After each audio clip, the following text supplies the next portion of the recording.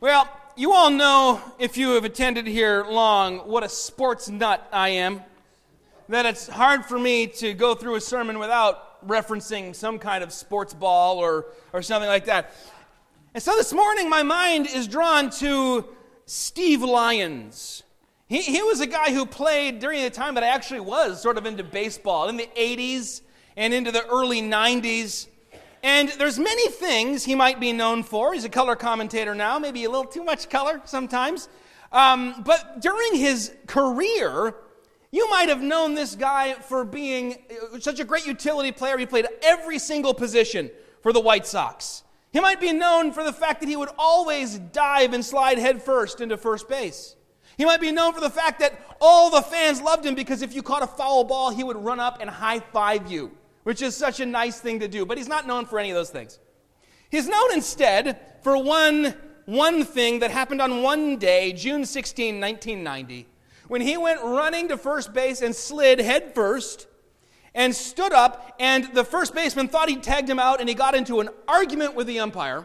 And while they argued, for some reason, Steve blanked on where he was and realized he had all sorts of dirt in his pants from sliding, and opened them up and started getting the dirt off of his shirt tails and then all of a sudden seems to realize what he's done and does his pants back. 15,000 people and countless more watching at home, and suddenly that's all the guy's known for. Late night comedians, nicknames, the whole thing. And to this day, he thinks it's funny. He's a good sport, but that's what comes up. Not all the games he played and all the years he put in and all the time on the road in the minor leagues, working his way up. Think also of Joel Schumacher, great director, great cinematographer, made many, many films, but also made the worst film of all time, which is 1998's Batman and Robin. I'm not saying in my opinion, I'm saying definitively the worst. They put nipples on the bat suit. That's never a phrase that's ever been uttered at an Easter service and never will be again, God willing. But he ruined it. He botched it. And I remember hearing an interview with him on public radio in 2012, and they were still asking about this. And he said, that was 15 years ago. I've made 11 movies since then. And I said, okay, we'll get to your new movie. Just 19 more questions about Batman and Robin. How did that happen? In the same sort of way, I feel kind of bad for Thomas because he's known for this one thing. You know, you say, you reference Thomas. People say, who? The Apostle Thomas. Which one is, Thomas the twin? Thomas called Didymus, T. Diddy? Nothing? Doubting Thomas? Oh, doubting Thomas. Why didn't you say so? That's his identity now. He didn't do anything Peter denied Jesus 3 times. Jesus once called Peter Satan because he was so off base. And yet, what's Peter called? The Rock, right? James and John went to Jesus once and said, can we please call fire down from heaven and consume this town? And Jesus said, what? And yet, they're known, Peter, James, and John, as the inner circle. John's called the disciple Jesus loved. That's his title. And yet, Thomas, forever and ever, is branded as doubting Thomas. And I feel bad for him because, yes, he was a bit of a pessimist, but he was a faithful pessimist. A few weeks ago, we were looking at the story of Lazarus. Jesus and his disciples were in Perea, and Jesus said, we're going back to the area of Jerusalem. All the disciples said, bad idea, let's not do it. And Thomas said, no, I'll go. Let's all go and die with him. You see, it's faithfulness and pessimism sort of coming together.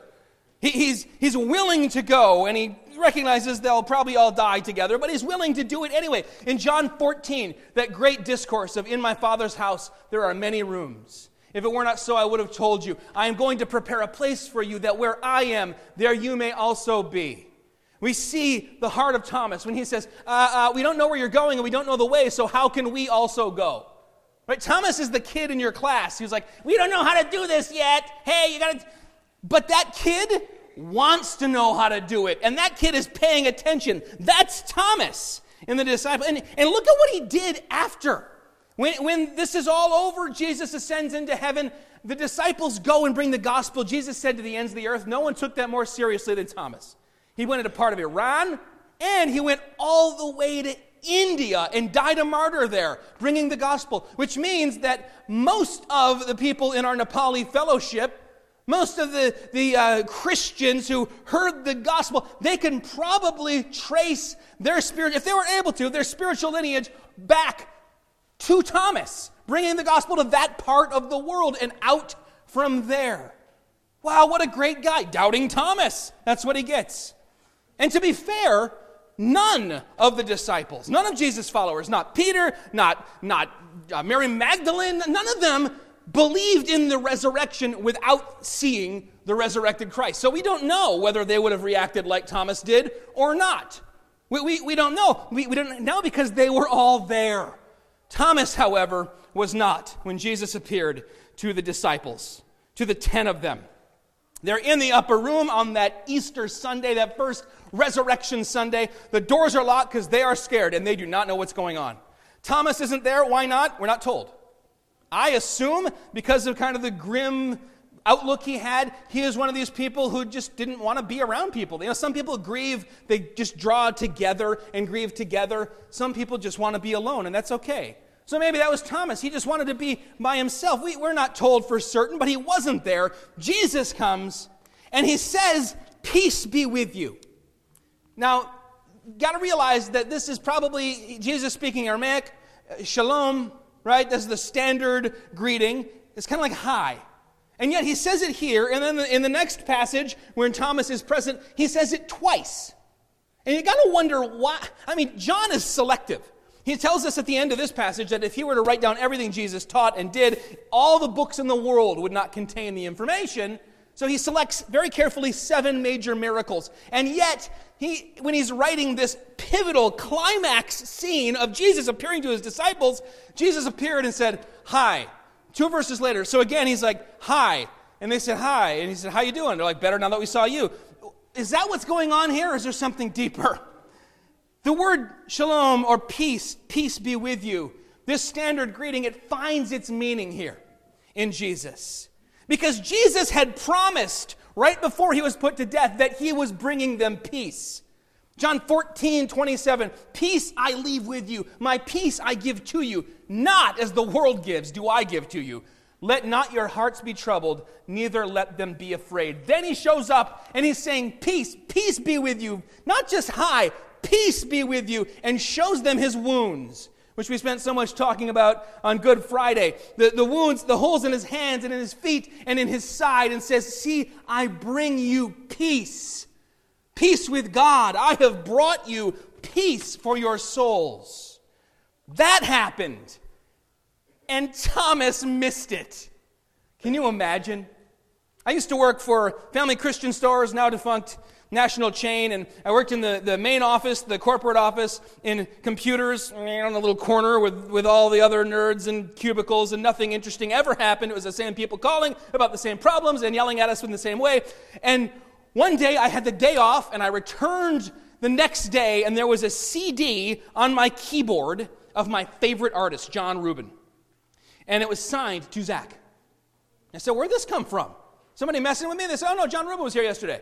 And that was not uncommon. People would come, they wanted us to sell their CDs, but they would just go meet with the bigwigs and then leave. This guy went around and talked to everybody, and he got to my desk and said, "Oh, hey, does this guy like hip-hop music?" And they said, "Yeah, I guess he does. He's a dorky white seminarian, but he does." And okay, and he, what's his name? And he wrote my name, and he left it there. And I said, how did that happen? The one day I'm not there, and my favorite guy, what? Nothing exciting ever happens, and then imagine what it's like when the risen Lord, the one day you weren't there. I mean, Thomas showed up faithfully every day for 3.5 years, and the one day he's not there. I would be annoyed. And I wonder if that maybe doesn't undergird a little bit of his response. He's so annoyed. "Oh yeah, I'm glad you had this wonderful experience." I won't believe it. Not based on your experience. I have to have my own. And it can't just be seeing. I've got to put my fingers in the holes where the nails were in my hand in his side. And he gets that chance. The King James says 8 days later. The ESV says the 8th day. I think the NIV here actually gets the sense of it saying 1 week later. You know, there was a different way of counting days in that culture. And if you say the 8th day, you count the first day too. The 8th day is the next Sunday. 1 week after Easter Sunday, that first Easter. 1 week. Why didn't they just say 1 week in the text? Because 8 has a very significant meaning. And you go, oh, here goes Pastor Zach with the numbers again. Listen, 7 is the number of completion, right? 8 then, in the scriptures, is the number of a new beginning. Rebirth, resurrection, new creation. So we have the Jubilee cycle where there's 7 sevens, and then after that comes the 8th, the ultimate 8th, and it's a restart for everyone, debts forgiven, slaves set free, new start. This is why in the New Testament, our day of worship, the Christian Sabbath, is not on the last day of the week. It's not even so much on the first day of the week. It's more like it's on the 8th day. The day of restart, rebirth, new wineskins for new wine. On that 8th day, again, they're up in the upper room. Again, the doors are locked. Again, Jesus appears in their midst. And when you see this, don't fall into the old heresy of Docetism. You know, Docetism. Yeah, that's when you believe that Jesus didn't really, in the resurrection, have a material body. That he was kind of walking through walls and he was sort of a phantom or ghost. That's what the disciples thought at first. Jesus went out of his way to say, I am flesh and bone. My body has risen again, and here I stand. In fact, in the next chapter, he says, anybody got anything to eat? And they give him some broiled fish, and he eats it to show he is not a ghost or a spirit. He is flesh and bone. Well, how is it then that he's suddenly amongst them? Maybe miraculously the door unlocked and opened. Maybe God just caused him to change locations in him being God in the flesh. It's not much of a problem. Later on in the book of Acts, we see Philip and the Ethiopian eunuch, and they're on the road, and he's sharing the gospel, and as soon as he baptizes the Ethiopian eunuch, God catches him up and away to, Dave? Azotus! Never forget Azotus. And so God can do these things, but remember, Jesus is flesh and blood here. He is the man who walked with them. They recognize him when he is standing in their midst. I think the reason we're told about the doors being locked is not because he passed through the walls, but because it's a week now that they've been dealing with and processing this information and having seen Jesus, and still they're hiding when the door's locked. And maybe it's a picture for us of Thomas and the state of Thomas's heart. The door's locked. He's closed off to the idea that Jesus is truly risen again, and yet here Jesus is. It's almost a replay of the first visitation, except Jesus caters to this man who was missing, Thomas. Thomas the twin. And Jesus didn't have to. He didn't have to do this. He didn't have to prove himself to one of these disciples. And yet he does, because he is a loving God. Because he condescends. And as annoying as it is when your friends condescend to you, it is wonderful when God condescends. That means simply con with, descend, come down. He came down to walk amongst us. That's what Jesus' incarnation is about. And then he comes down even further when we're feeling low or we're doubting or we're angry with him. He comes down to where we are and is with us, God with us. And he comes down to where Thomas is. And he says to him, look, my hands, my feet, my sides. Put your finger here. Put your hand in the wound in my side. Stop doubting and believe. He knows it's a grave situation in Thomas's heart because he's spoken so emphatically that it's clear he has no expectation that he is going to have his conditions met and no intention of actually believing. And what a kind thing he does. And do you think he's done any less for each of us? If you have seen Jesus, if you have come to faith, if you have encountered him, it's not because you went up. It's because he came down to where you are and washed you in his blood. Jesus does rebuke him, but it's a mild rebuke. Put your finger here. Do not disbelieve, but believe. It's a mild rebuke, and it's because this is not just doubt. This has crossed over into hard-hearted unbelief. And everyone wants a little Greek lesson on Easter, I know. So when you read the NIV, it says, stop doubting and believe. But that's not the best translation here. First of all, there's a word for to doubt, and that's not used in this passage at all. I mean, it's not a bad translation, but we can get a little more accurate. Actually, it's adjectives here. There's the word pistos, which is an adjective that means believing. And then there's the opposite, apistos. You put an A at the beginning, like atypical, atheist, whatever, and it flips it around. He says, don't be unbelieving, a-believing, but be believing. Here's your two options. Stop living in unbelief. Instead, live in belief. Because, doubt is not a sin, unbelief is. And Jesus sees him moving quickly, sliding into that pit. I think there's much for the church to learn in this story, where we live in a situation where even church leaders and pastors and famous authors and gurus are presenting doubt as if it's the new sacrament of the church. The more you doubt, the more you admit the doubt, the more authentic you look, the more people want to follow you. We get to the point where the most popular Christian teachers someday are going to be those who say, yeah, I barely believe in God. Whoa, yeah, follow him. Jesus says, stop with the unbelief. Believe. Doubt can be useful. Doubt can be a tool. It can be a path that brings you from a shallow or immature or vicarious faith into a robust and personal faith. Especially those raised in the church. They never know anything but being taught the gospel of Christianity. And then they get older, they go to college, they meet people who aren't Christian, those who are unreligious, those who are Muslim or some other religion, and they start going, I wonder, I just believe that because I was always taught that? And they begin to struggle with and wrestle with some of these things. And going through that doubt then builds their faith when they come out the other side, or it can dash it to pieces. We see many people who began even with a rather hard heart, people like Josh McDowell or Lee Strobel, setting out to write a book disproving Jesus and Christianity and the resurrection, and wind up finding the evidence is overwhelming and becoming Christians. We're going back all the way to the 30s. Frank Morrison, who wrote Who Moved the Stone? And T.S. Eliot saw the manuscript and said, this is amazing. He started giving it to everybody, G.K. Chesterton and everybody, and it helped so many people see the truth of the gospel. But Thomas isn't moving through a season. He's not dealing with it. He's entrenched himself in it. He's comfortable with the doubt that's becoming quickly unbelief. It's not a season, but a lifestyle, and Jesus will break him out of that. And notice that Thomas never does the thing that he insisted he had to do. Jesus says, yes, here's my scars. You can touch them. You can touch my side. And what does Thomas do? Down on his knees, down on his face, making this amazing confession, my Lord and my God.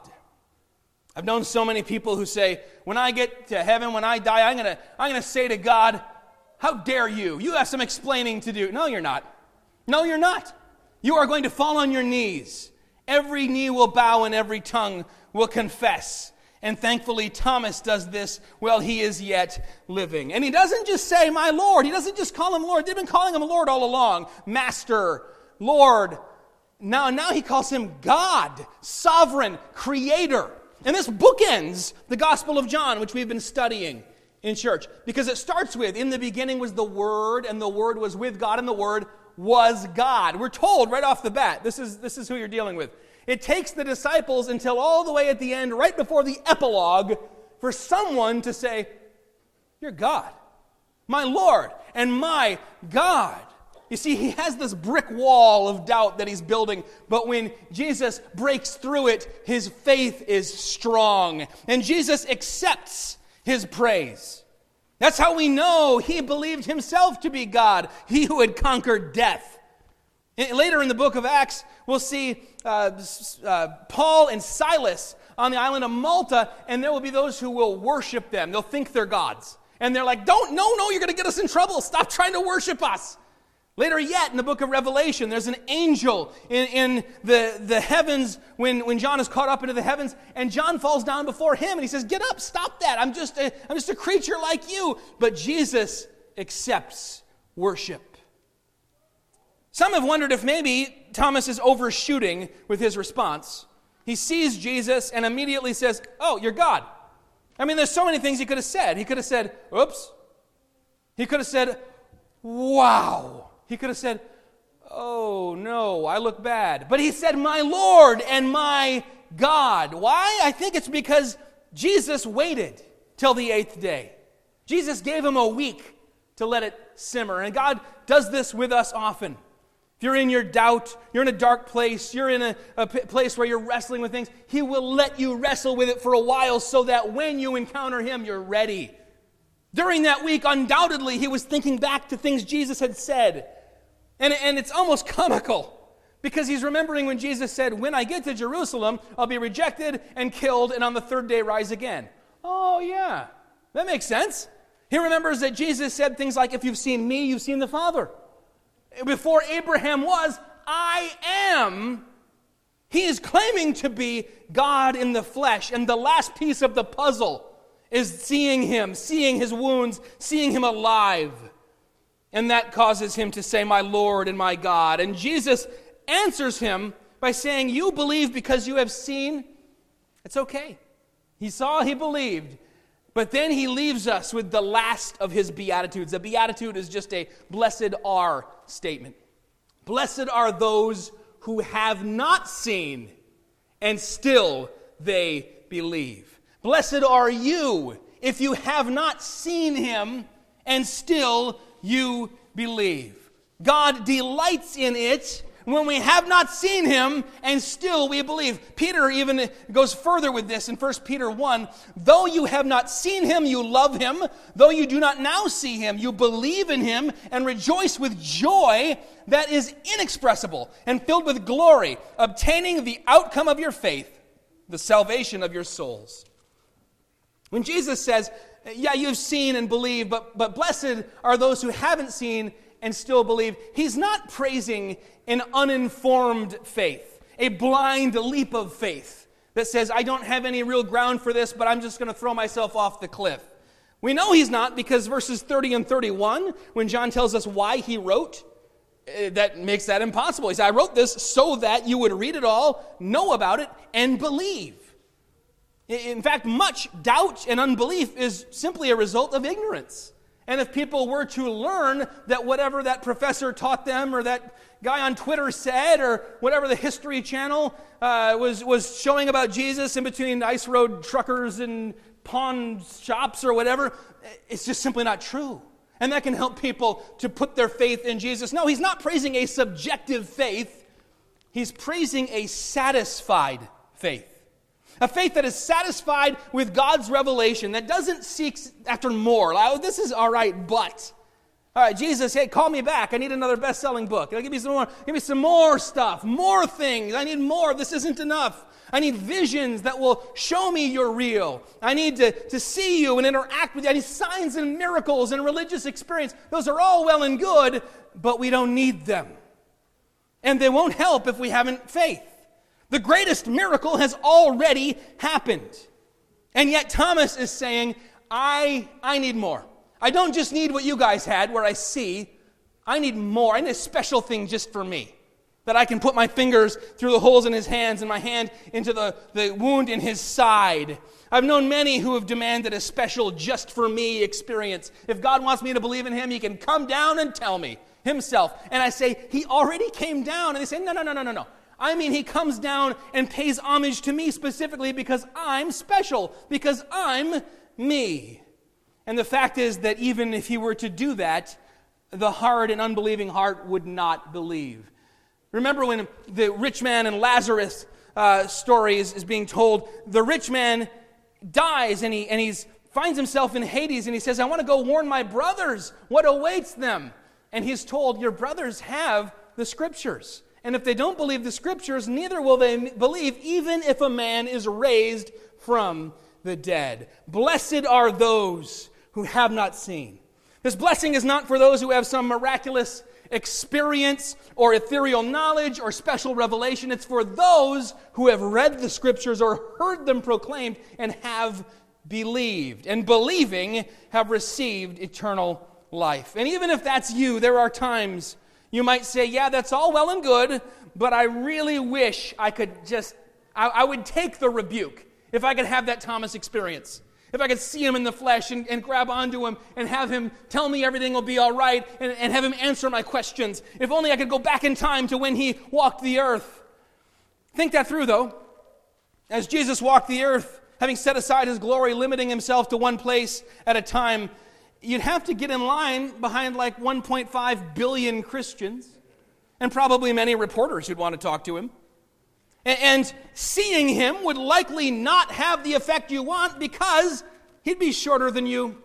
He wouldn't be impressive. He wasn't that handsome. Scripture tells us there was nothing in his appearance that we should desire him. And saying, oh, he's a guy who walks around and who knows, he might wear his robe a little weird and look a little, and you might find your faith flagging.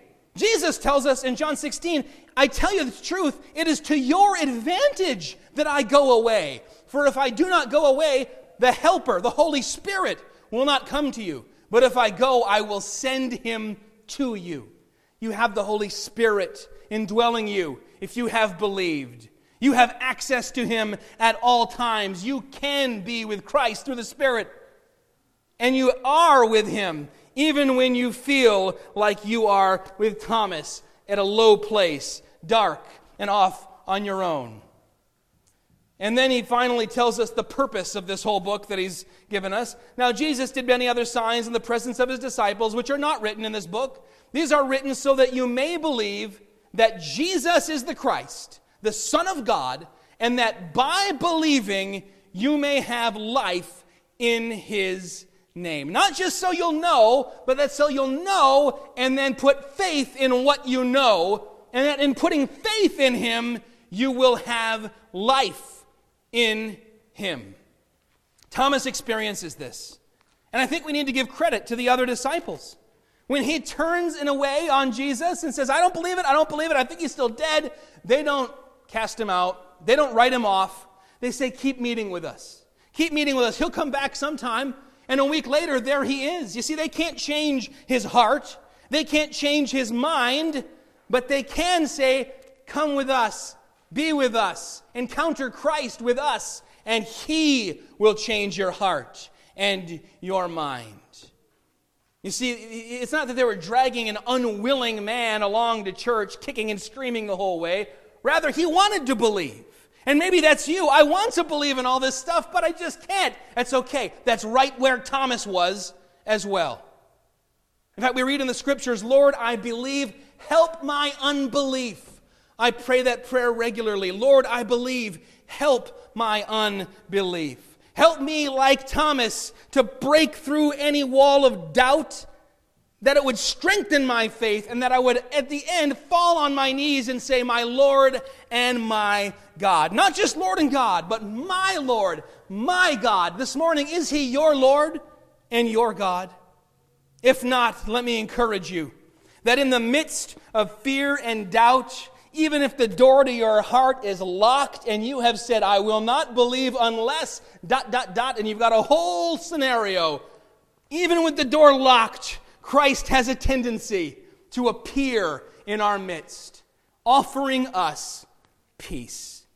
He will come to you as well if you seek him, saying, peace be with you, showing you his wounds, and giving you life everlasting. Heavenly Father, we thank you for this Easter morning. We thank you that you are present with us. We thank you that you condescend to come down to where we are and meet us there, rather than demanding that we come up to meet you, because we never could and we never would. But Lord, you are good, and you come to us, and you give us life, and you show us your wounds, and you grant us peace. Lord, if there are those here who are struggling with unbelief, I pray that they would be encouraged by the story of Thomas, that they would recognize that even when they say to themselves, I wish I could believe all this stuff, it sounds nice, but I truly cannot, that, Lord, they would just keep that door a little open. Or, Lord, that they would even pray that you would come in and pass by the lock and miraculously appear in the midst of their heart, opening them up to the truth, that the truth may set them free. We pray all this in the name of Jesus, crucified and risen. Amen.